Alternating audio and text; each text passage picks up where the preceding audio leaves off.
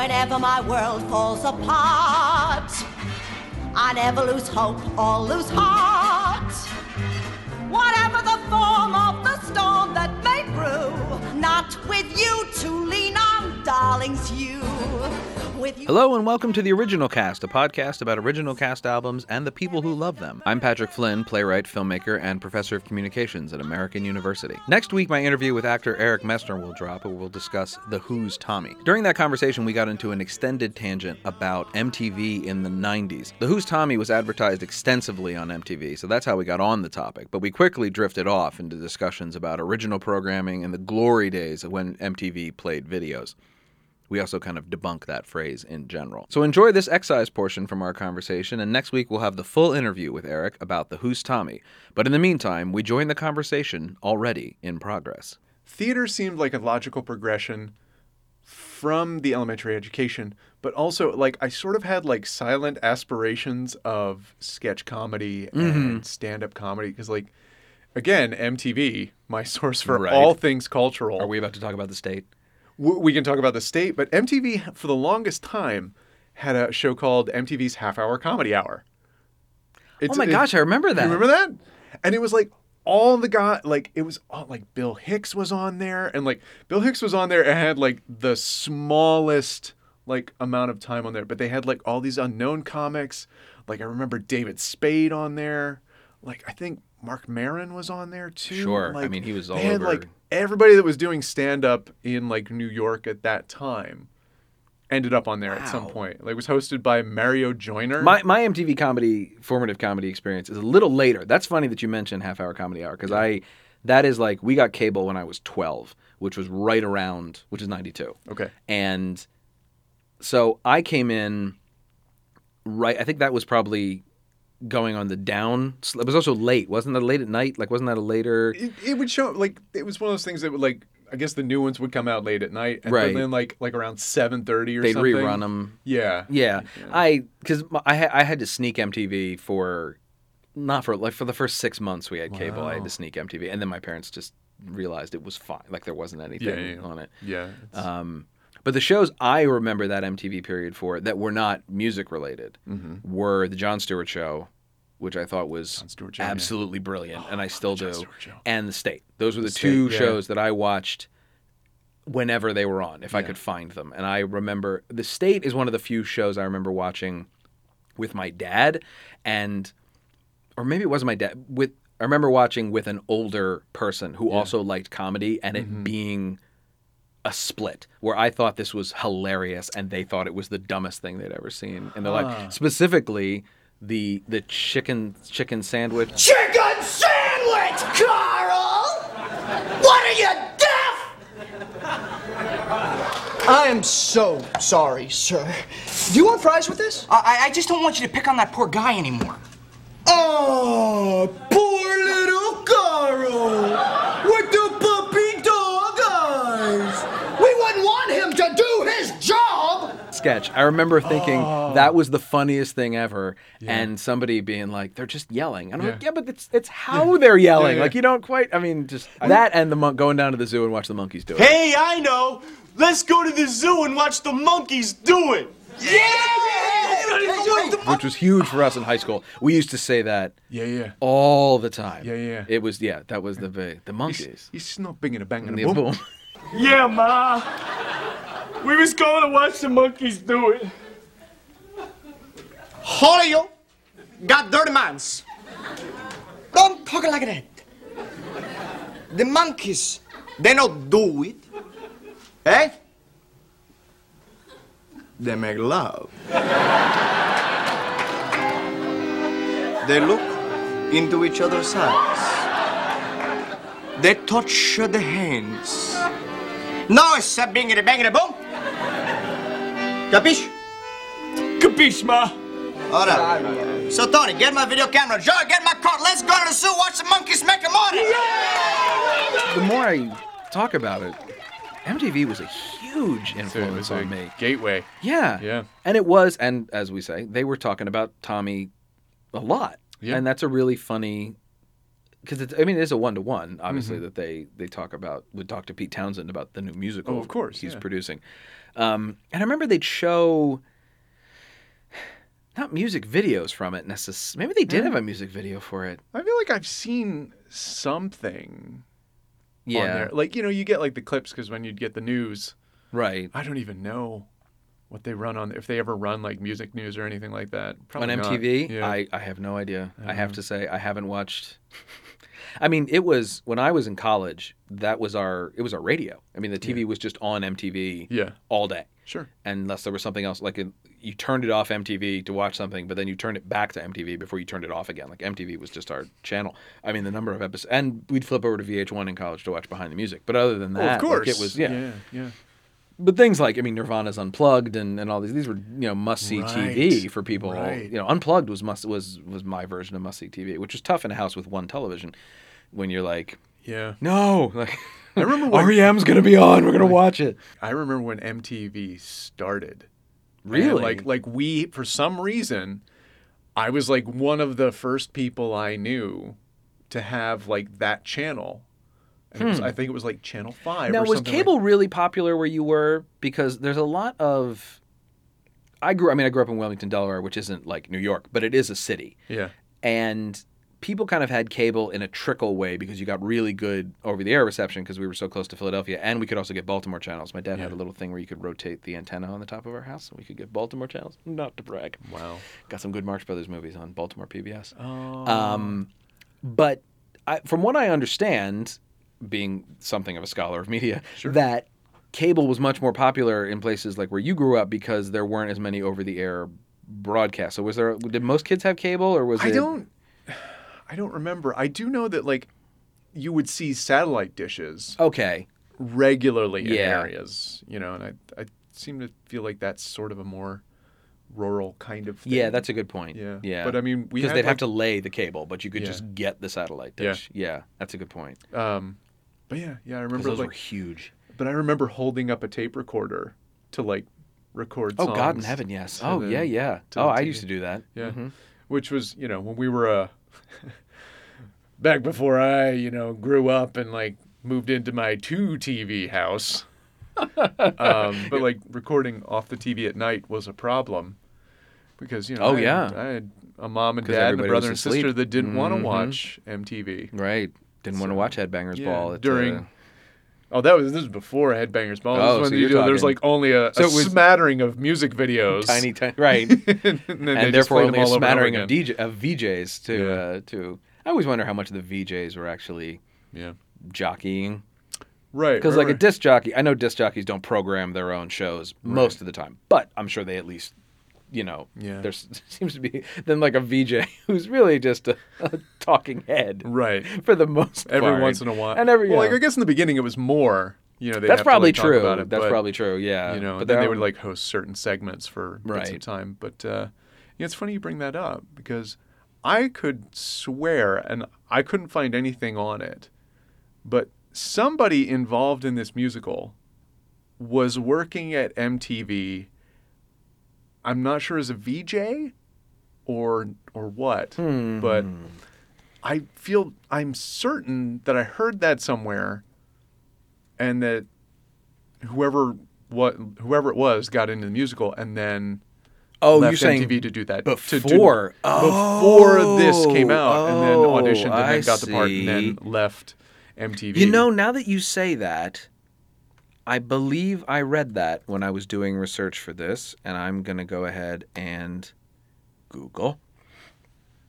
So, you are correct. Right. The man's name is Steve Isaacs, and I remember Steve Isaacs was name. a VJ for 2 years, and then was offered the role of Tommy in the touring company. Okay. And left to MTV to go do that. And which means he is probably the guy I saw. Okay. He, I'm reading his website here. MTV was an amazing experience because back then MTV actually played music. Parentheses. Contain your shock. Close parentheses. It's such an old joke, but it's absolutely It's true. Yeah. But there's no money in music videos the way there was. There's Yeah. there's money in original programming. No, and I mean, And that's what they're gonna. You can find. they were getting away from it. I mean, even before the internet, really. Oh, absolutely. When Yeah, I mean, so- the Real World started in '93. I mean, the first Real World, I remember that something one. like that. And New it's York and New then, York. yeah. San Francisco's my Real World. That's the one I watched. Really? With San Puck Francisco? and Puck and Pedro and all those people. Oh, the cartoon. I've read like the cartoonist. Yeah, that's right.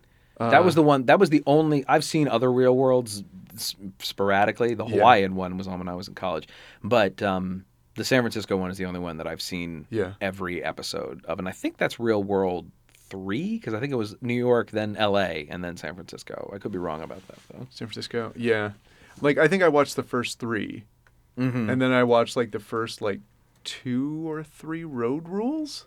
I never watched Road Rules. Oh, it was basically the same thing. Right, just in a. I in have an watched RV. several episodes of the Real World Road Rules Challenge, which remains like the most difficult title of any show to say ever. Yeah.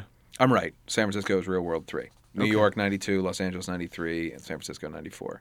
London 95. Oh, I watched London And too. then Miami, Boston, Seattle, Honolulu. And Honolulu and was some the of last Miami one I watched. because Road Rules like 2, season 2, went to the house in Miami and like stole like a pool ball. Oh, I remember that. Because that was on MTV News. Yeah. God, I watched a lot of MTV. A shocking amount, I'm going to say, especially for a kid who was pretty much like not allowed to watch it, like Right. ostensibly. It was certainly frowned upon. I think I'm going to go out on a limb and say that Wayne's World is the reason I was allowed to watch MTV because when the movie came out, Okay. Mike Myers and Garth, I almost called him Garth Brooks. Mike Myers and Dana Carvey, Yes. as Wayne and Garth, Garth Algar, went on MTV and did their public access show, but introduced videos. And there were like 5 or 6 specials they did, and then like a huge video countdown. I remember like Halloween night for some reason. I seem to remember that. Yeah. That I think was because my dad loved Wayne's World. We went to see Wayne's World in theater, and my dad thought it was the best movie. So he Quoted that movie up and down to the annoyance of several friends. Right. Well, Yeah. that's what it's for, though. Like, Yeah. that Oh, movie totally, is totally. just and that was the movie that my dad then went out, I remember, and bought Queen albums. Like, they were going out of style. Like, really started. And then, of course, Freddie Mercury died, like, right after that movie. So it was we became he and I together were just, like, Queen fans from then on out. I was introduced to Queen. This is interesting. I was in Boy Scouts. All the best stories start that way. Yeah. I was introduced to Queen via the Boy Scouts of America, which is I Like think official sanction? it was This just week's like the Scouts older were guys learning about Queen. listening to it all the time, and like I knew like some of the songs because you just heard them. Like Another One Bites the Dust, Right. We Will Rock You. We Will Rock You, but particularly Flash. King of the impossible. He's for every one of us. Stand for every one of us. He's saving the body and every man, every woman, every child, every Flash. Especially, and we can argue about the bits of dialogue in it too that are terrible. What do you mean, Flash Gordon approach? Open fire! Oh, weapons! Dispatch water grenade Jack to bring back his body. We could do this all day. We could, and we shouldn't. But the thing of it is, that to me, yeah, you're right. You're absolutely right. However, that's more like a sampling to me. The way they put it in that song is a lot more like when you hear dialogues, like house music, when you hear the system is down. Like when you hear that over and over again, instead of what happens in Tommy, which is actual scenes of dialogue with music underneath. Yeah. So I still remember that happening in videos sometimes where like songs that were in movies. Oh, absolutely. Yeah. But, Which like, wouldn't happen on the recording, but Yeah. used to drive me nuts in the same way because I would, all connects back together, record those off of the television, and then it would be like End of the Road with this huge dialogue scene from, what was that in? Boomerang? What was the name of the movie that End of the Road was in? It's not important. The Look it up. I'm You looking got it the up. I computer got here. the magic. We thinking- got time. I got the magic thinking box. But I remember. I think it was Boomerang. I'm going to go up before I Google it. I'm going to say it was Boomerang. Boys to End of the Road is a song recorded by the American R&B group for the Boomerang soundtrack. Well done. Well done. Yeah. I know things that aren't important. But I remember that for a couple, and it wasn't just that. There were a couple of, there was some song that had like a scene. There were a lot of songs that have videos that started with a dialogue scene that would then, and then end with a dialogue scene. That was like a thing. Doggy Style, Snoop Dogg's Doggy Style was one. I can't for the life of me name many, but like I remember like Can't Buy Me Love was like had part of the movie in the beginning and the end. Yep. Yeah. There were always like, it was funny to see, there were certain movie music videos that were like end of the road would incorporate the movie into the video a little bit. Yeah, and then there were some that would have two versions of the video where it was like the video and then there was the video with scenes from the movie just edited randomly in to it. And even more than that, like sometimes you would get the UK version of a video. Yeah. Like because there was... I remember this specifically with George Harrison's I Got My Mind Set on You. Whole lot of precious time. It's gonna take patience and time to do it, to do it, to do it, to do it, to do it, to do it right, child. I got my mind set on you. I got my mind set on you.